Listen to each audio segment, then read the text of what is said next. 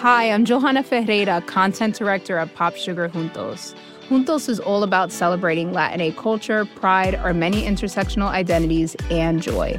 Thanks to support from Prime, there's so much to get into over at Juntos this month. From conversations with the Latinx minds behind our favorite new movies and resurrected TV shows, to thoughtful celebrity commentary and exclusive interviews with some of the biggest Latin music artists today. And it doesn't stop there. Get more of the music, movies, and shopping you love on Prime. Whatever you're into, it's on Prime. Visit Amazon.com/Prime to get more of whatever you're into, from streaming to shopping. And get all of our latest coverage at popsugar.com/juntos. Con amor, Johanna. Book 3, Holy Institution. Chapter 1, The Value of an Opera Glass. Paris, city of fashion, pleasure, beauty, wealth, rank, talent, and indeed all the glories of the earth. City of palaces, under whose roofs the echoes of Boussaint's voice have resounded, while folly, coming to be amused, has gone away in tears, only to forget tomorrow what it has heard tonight. Glorious city, in which a bon mot is more famous than a good action, which is richer in the records of Ninon de l'Enclos than in those of Joan of Arc, for which Beaumarchais wrote and Marmontel moralized, which Scottish John Law infected with a furious madness in those halcyon days when jolly, good-tempered, accomplished, easy-going Philippe of Orleans held the reins of power. Paris, in which Madame du Deffand dragged out those weary, brilliant, dismal salon-keeping years, quarreling with Mademoiselle de l'Espinasse, and corresponding with Horace Walpole. Cher Horace, who described those brilliant French ladies as women who neglected all the duties of life and gave very pretty suppers. Paris, in which ballet spoke and Madame Roland dreamed, in which Marie Antoinette despaired and gentle Princess Elizabeth laid down her saintly life, in which the son of St. Louis went calmly to the red mouth of that terrible machine invented by the charitable doctor who thought to benefit his fellow creatures. City under whose roofs Robespierre suspected and feared, beneath whose shadow the glorious 22 went hand in hand to death, with the psalm of freedom swelling from their lips. Paris, which rejoiced when Marengo was won, and rang joy bells for the victories of Laud Arcola, Austerlitz, Auerstadt, and Jena. Paris, which mourned over fatal Waterloo, and opened its arms after weary years of waiting, to take to its heart only the ashes of the ruler of its election. Paris, the marvelous, Paris the beautiful, whose streets are streets of palaces, fairy wonders of opulence and art. Can it be that under some of thy myriad roofs there are such incidental trifles as misery, starvation, vice, crime, and death? Nay, we will not push the question, but enter at once into one of the most brilliant of the temples of that goddess whose names are pleasure, fashion, folly, and idleness. And at what more splendid shrine can we choose whereat to worship the divinity called pleasure than the Italian Opera House? Tonight, the house is thronged with fashion and beauty. Bright uniforms glitter in the backgrounds of the boxes and sprinkle the crowded parterre. The citizen king is there, not king of France. No such poor title will he have, but king of the French. His throne is based not on the broad land, but on the living hearts of his people. May it never prove to be built on a shallow foundation. In the front row of the stalls close to the orchestra, a young man lounges, with his opera glass in hand. He is handsome and very elegant, and is dressed in the most perfect taste and the highest fashion. Dark curling hair clusters round his delicately white forehead. His eyes are of a bright blue, shaded by auburn lashes, which contrast rather strangely with his dark hair. A very dark and thick mustache only reveals now and then his thin lower lip, and a set of dazzling white teeth. His nose is a delicate aquiline, and his features altogether bear the stamp of aristocracy. He is quite alone, this elegant lounger, and of the crowd of people of rank and fashion around him, not one turns to speak to him. His listless white hand is thrown on the cushion of the stall on which he leans as he glances round the house with one indifferent sweep of his opera glass. Presently his attention is arrested by the conversation of two gentlemen close to him, and without seeming to listen, he hears what they are saying. "Is the Spanish princess here tonight?" asks one. "What, the girl who has that immense property in Spanish America?" "Yes, she's in the box next to the king's. Don't you see her diamonds? They and her eyes are brilliant enough to set the curtains of the box on fire." "She is immensely rich, then?" "She is an El Dorado. The Marquis de Cevennes has no children, and all his property will go to her. Her Spanish-American property comes from her mother. She is an orphan, as you know, and the Marquise her guardian." "She is handsome, but there's just a little too much of the demon in those great almond-shaped black eyes and that small, determined mouth. What a fortune she would be to some intriguing adventurer." "An adventurer? Show me the man capable of winning her without rank and fortune equal to hers, and I will say you have found the eighth wonder of the world."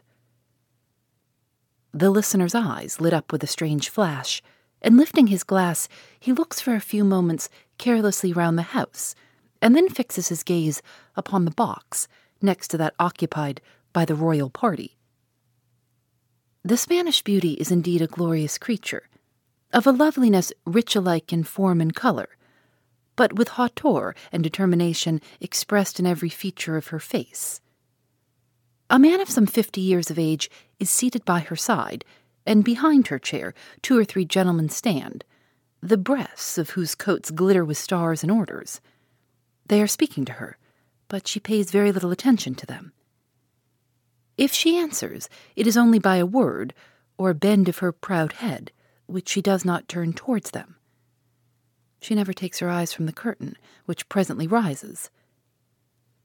The opera is La Sonnambula. The Elvino is the great singer of the day, a young man whose glorious voice and handsome face have made him the rage of the musical world. Of his origin, different stories are told. Some say he was originally a shoemaker. Others declare him to be the son of a prince. He has, however, made his fortune at 27, and can afford to laugh at these stories. The opera proceeds, and the powerful glass of the lounger in the stalls records the minutest change in the face of Valerie de Cevennes. It records one faint quiver, and then a firmer compression of the thin lips when the Elvino appears, and the eyes of the lounger fasten more intently, if possible, than before upon the face of the Spanish beauty. Presently, Elvino sings the grand burst of passionate reproach, in which he upbraids Amina's fancied falsehood. As the house applauds at the close of the scene, Valerie's bouquet falls at the feet of the Amina. Elvino, taking it in his hand, presents it to the lady, and as he does so, the lounger's glass, which more rapidly than the bouquet has fallen, has turned to the stage and records a movement so quick as to be almost a feat of legerdemain. The great tenor has taken a note from the bouquet. The lounger sees the triumphant glance towards the box next to the king's, though it is rapid as lightning. He sees the tiny morsel of glistening paper crumpled in the singer's hand, and after one last contemplative look at the proud brow and set lips of Valerie de Cevennes, he lowers the glass.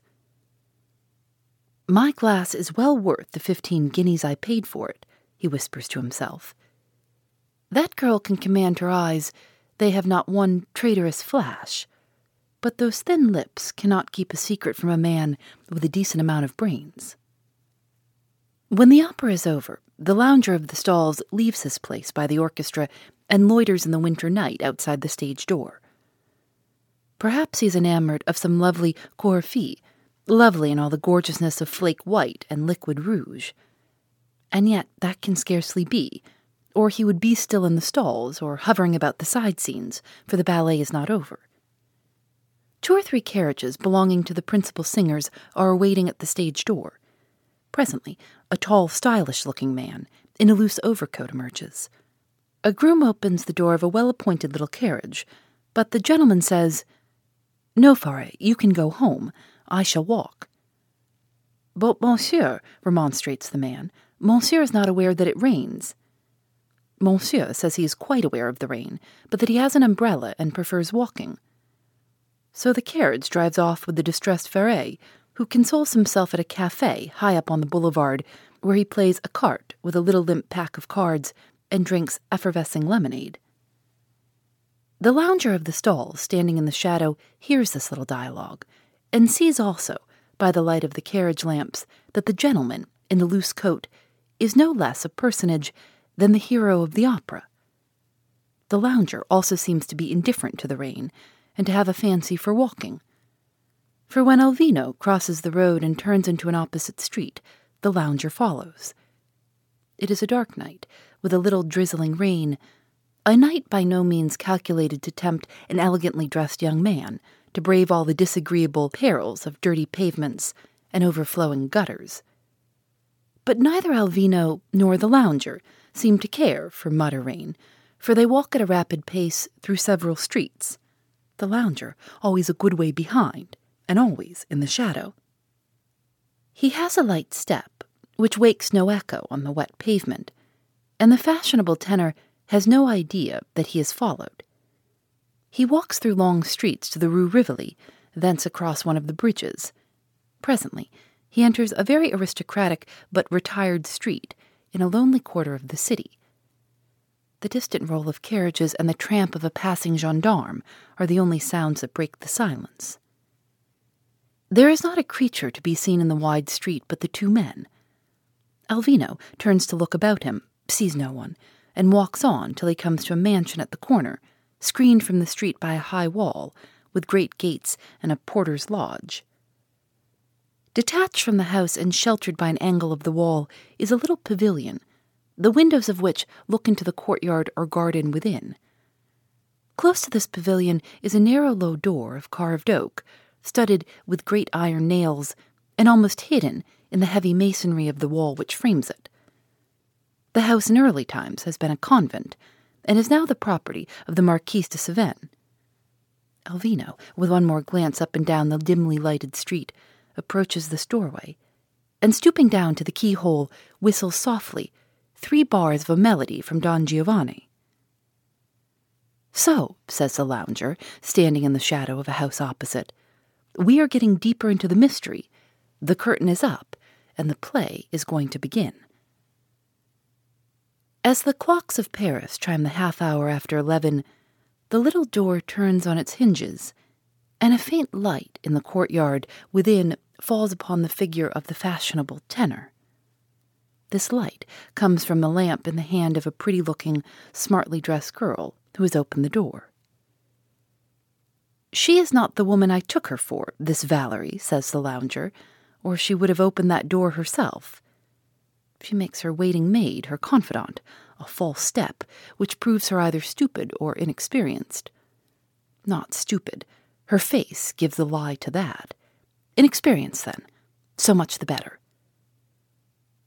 Alvino passes through the doorway, stooping as he crosses the threshold, and the light disappears. "This is either a private marriage or something worse," mutters the lounger. "Scarcely the last. Hers is the face of a woman capable of a madness, but not of degradation. The face of a Phaedra rather than a Messalina. I have seen enough of the play for tonight." Phoebe Reads a Mystery is recorded in the studios of North Carolina Public Radio, WUNC.